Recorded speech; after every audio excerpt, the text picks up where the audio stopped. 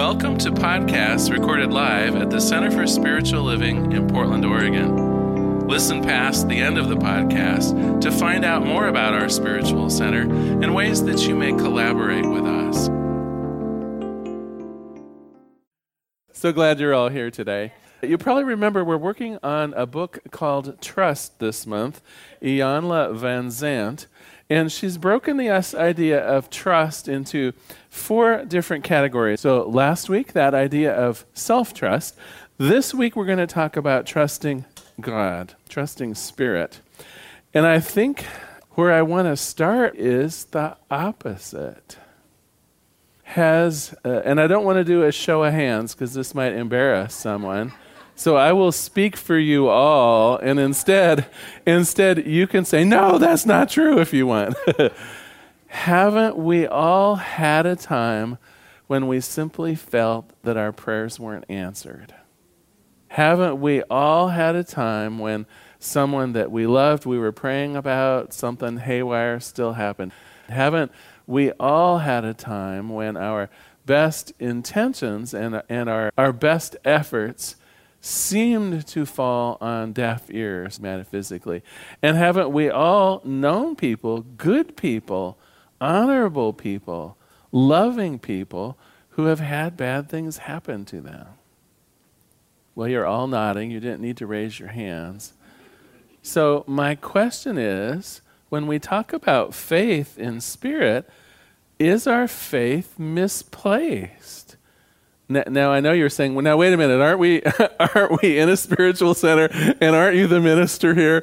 Aren't you supposed to be helping me have more faith instead of questioning it? But I think it's important to face the reality, if you will, of our co-creative power with God. Now, Ernest Holmes, the founder of Science Mind, makes it very clear that it is only with our faith, only our set of beliefs, that we will have outcomes in the world.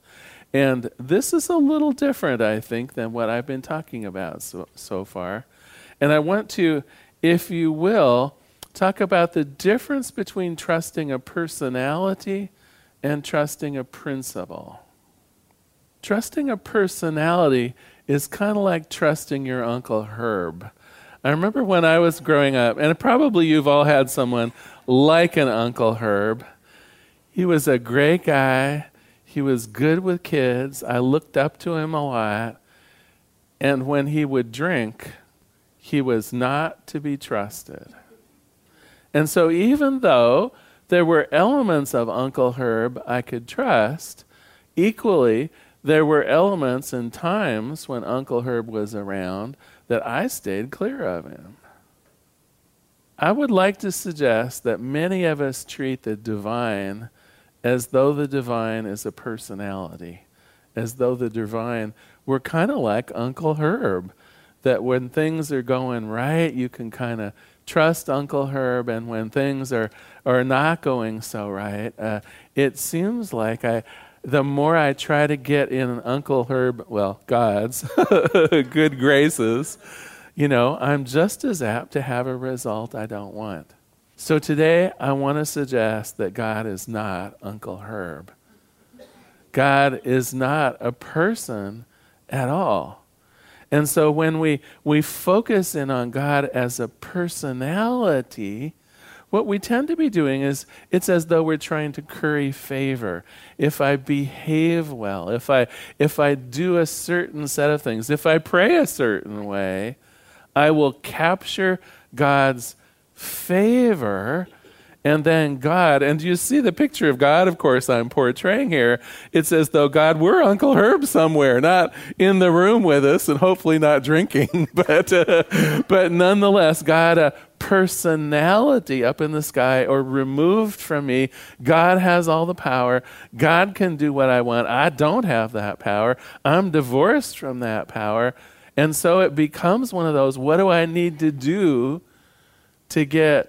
Do you see what I mean? We're relying or looking towards God with our faith as though God were a person, maybe a super person, right? A superhuman, hoping and praying that I will be heard and that God will have mercy on me. Well, there's all kinds of metaphysical things wrong with this, of course. God isn't a human. God doesn't have human morals. God really doesn't care in the sense of your individual outcomes on the planet. That's for us to do with our co-creative power with God. And the whole issue here of principle versus personality is that when we begin seeing how God works in the world, we absolutely can have faith in that. And so that leads me really to, of course, to a discussion of what is principle versus personality. Well, personality is something that you count on when it's a good day, when that person's feeling well, when they haven't had a cocktail, when they're not mad at you, right? The personality we trust based on a variety of circumstances. You never can 100% count on a personality. But oh my gosh, principles you can count on. So what is a principle, or sometimes we call them laws? There's something that is consistent. There's something that works all the time. It works for everyone, not just the minister, not just a practitioner. It works for anyone. In fact, if it's truly a principle, it is working for everyone. Now, there are various principles, of course. There are physical principles, and in fact, we're going to spend a little bit of time talking about gravity today as one of the physical principles. There are also social principles, contractual principles, and of course, here at a spiritual center, we more often talk about spiritual principles. And you know what? God is behind all of them. Not just the spiritual ones. God created the reason why we have things like gravity. God created the social constructs that we have as principles too. So in a way, we're already 100% believing in and trusting God. When we flip the electric switch, right? Don't we? We're trusting God. Not that God made the switch, but the principles behind electricity is we didn't invent electricity. It's a natural law, a natural principle that we humans have cleverly figured out how to harness so that it can be invisibly in the walls, and we flip a switch and the light comes on, right? So we really already do believe in these invisible principles. The question is, can we extend what we believe about some of our physical laws into what we believe and what we trust in terms of spiritual laws? But back to gravity. I want to read the definition of gravity here for you. I'm not a great physicist, so bear with me reading from my board here. And this is from the Wikipedia, by the way. Gravity describes the principle by which all things with mass or energy are brought toward each other. Our massive Earth causes smaller objects to fall towards it. So it makes sense. Real simple. Newton was the one that first sort of categorized how it worked. But if you have something that has mass or energy, it will be attracted to something else that has mass or energy. Now, of course, big planet, small book. Is the planet going to rise up, or is the book right? So that, we're familiar with how gravity works. Now a joke about gravity. So when NASA first started sending up astronauts, they quickly discovered that ballpoint pens would not work in zero gravity. So to combat the problem, NASA scientists spent a decade, nearly $12 billion, to develop a pen that writes in zero gravity, upside down, underwater, almost on any surface, including the glass and plastics of the space shuttles, and at temperatures ranging from below freezing to over 300 degrees Celsius. The Russians used a pencil.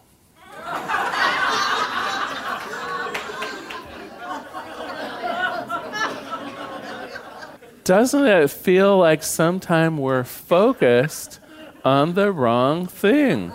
That there has to be a simpler way.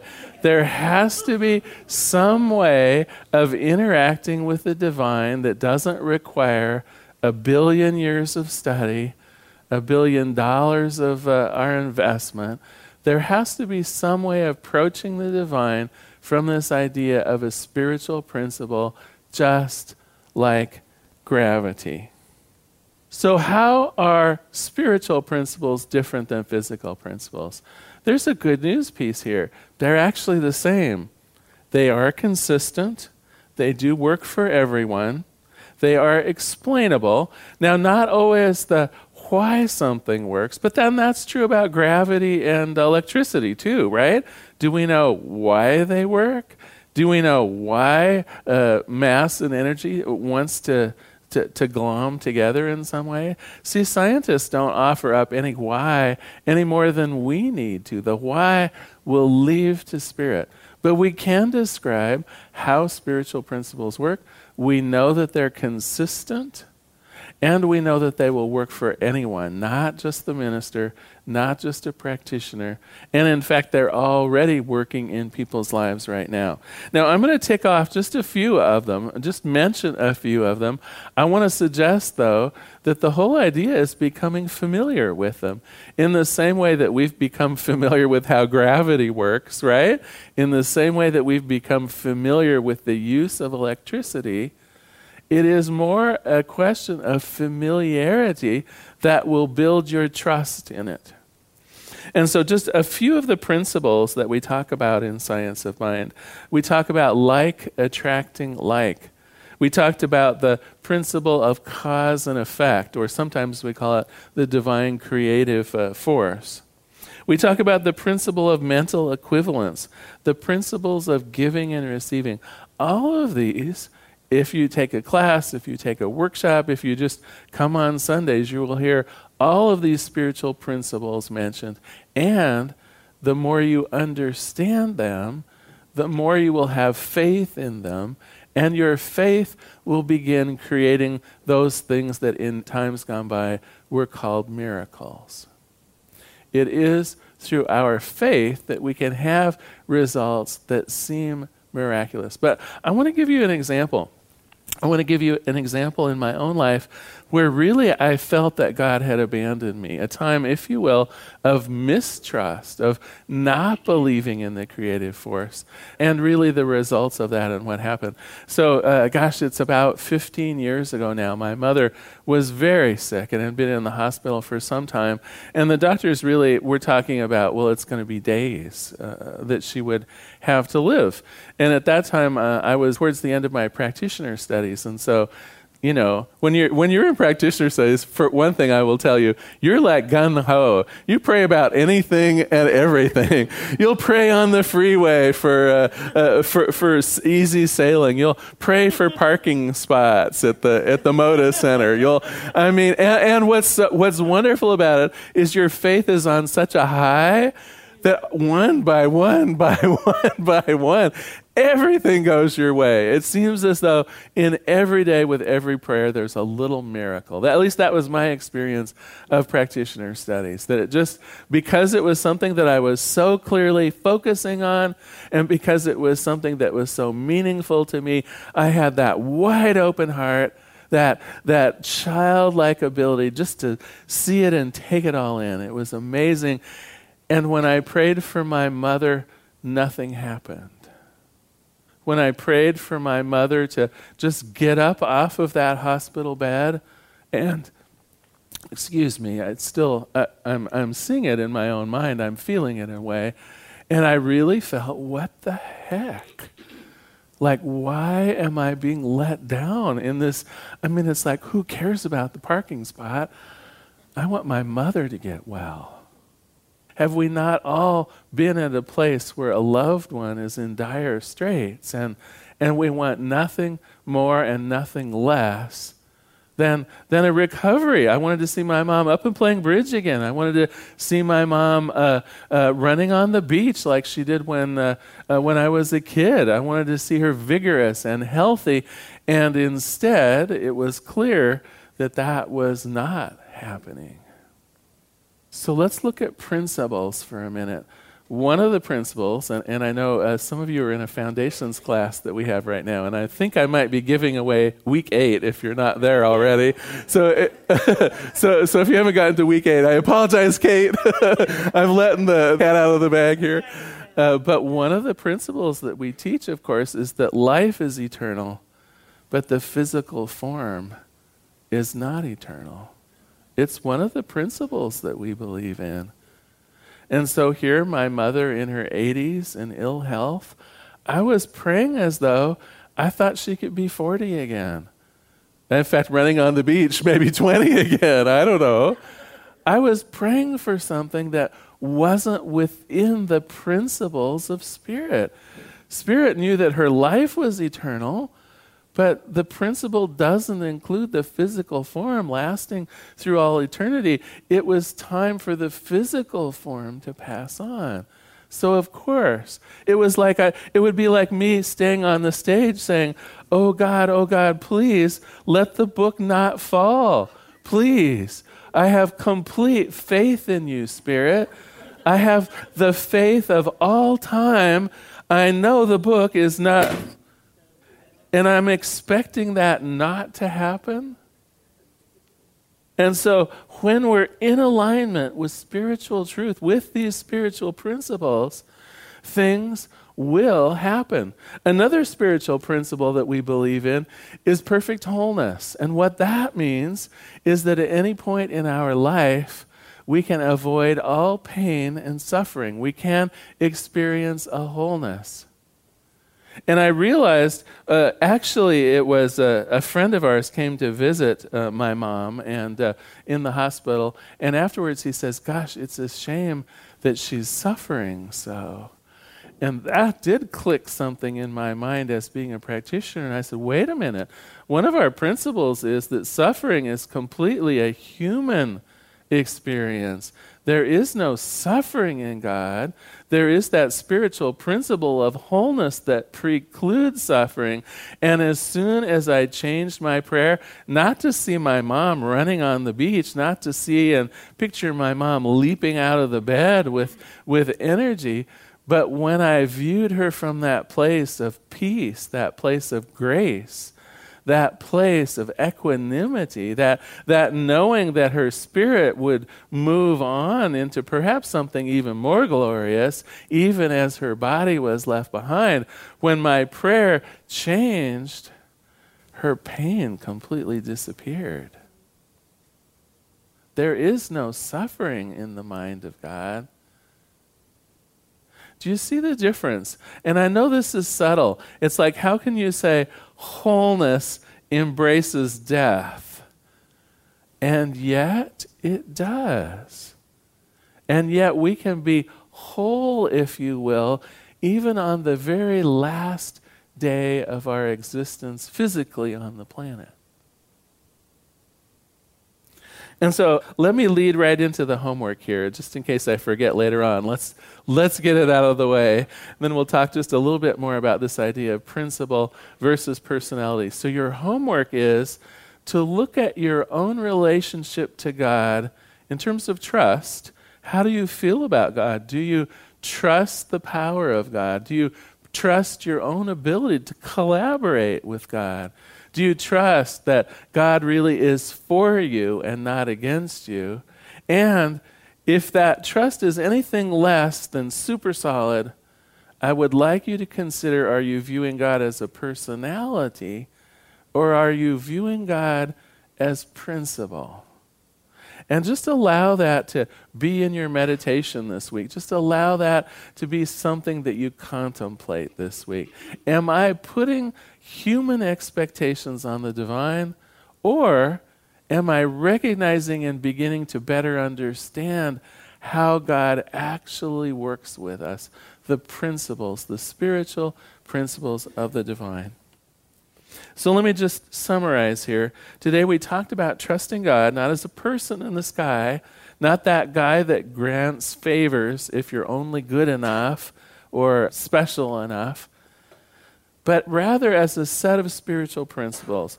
We don't have to beg, we don't have to command, we don't have to trick someone to do what we want. We simply have to observe literally the way Spirit works through God's spiritual principles and begin trusting them, begin bringing ourselves in alignment with them.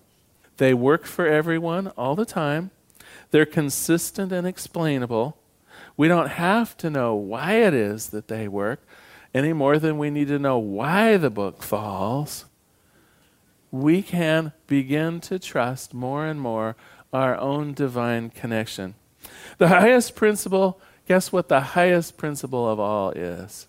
It is simply unity. It is simply the assuredness and the unwavering belief that you and your higher wisdom self and spirit itself are the same self. That there isn't some part of you divorced from God. There isn't some part of you that is looking for approval from some distant master. When we really get the unity principle that Spirit and I are sharing the same consciousness, we almost don't need to pray anymore, right?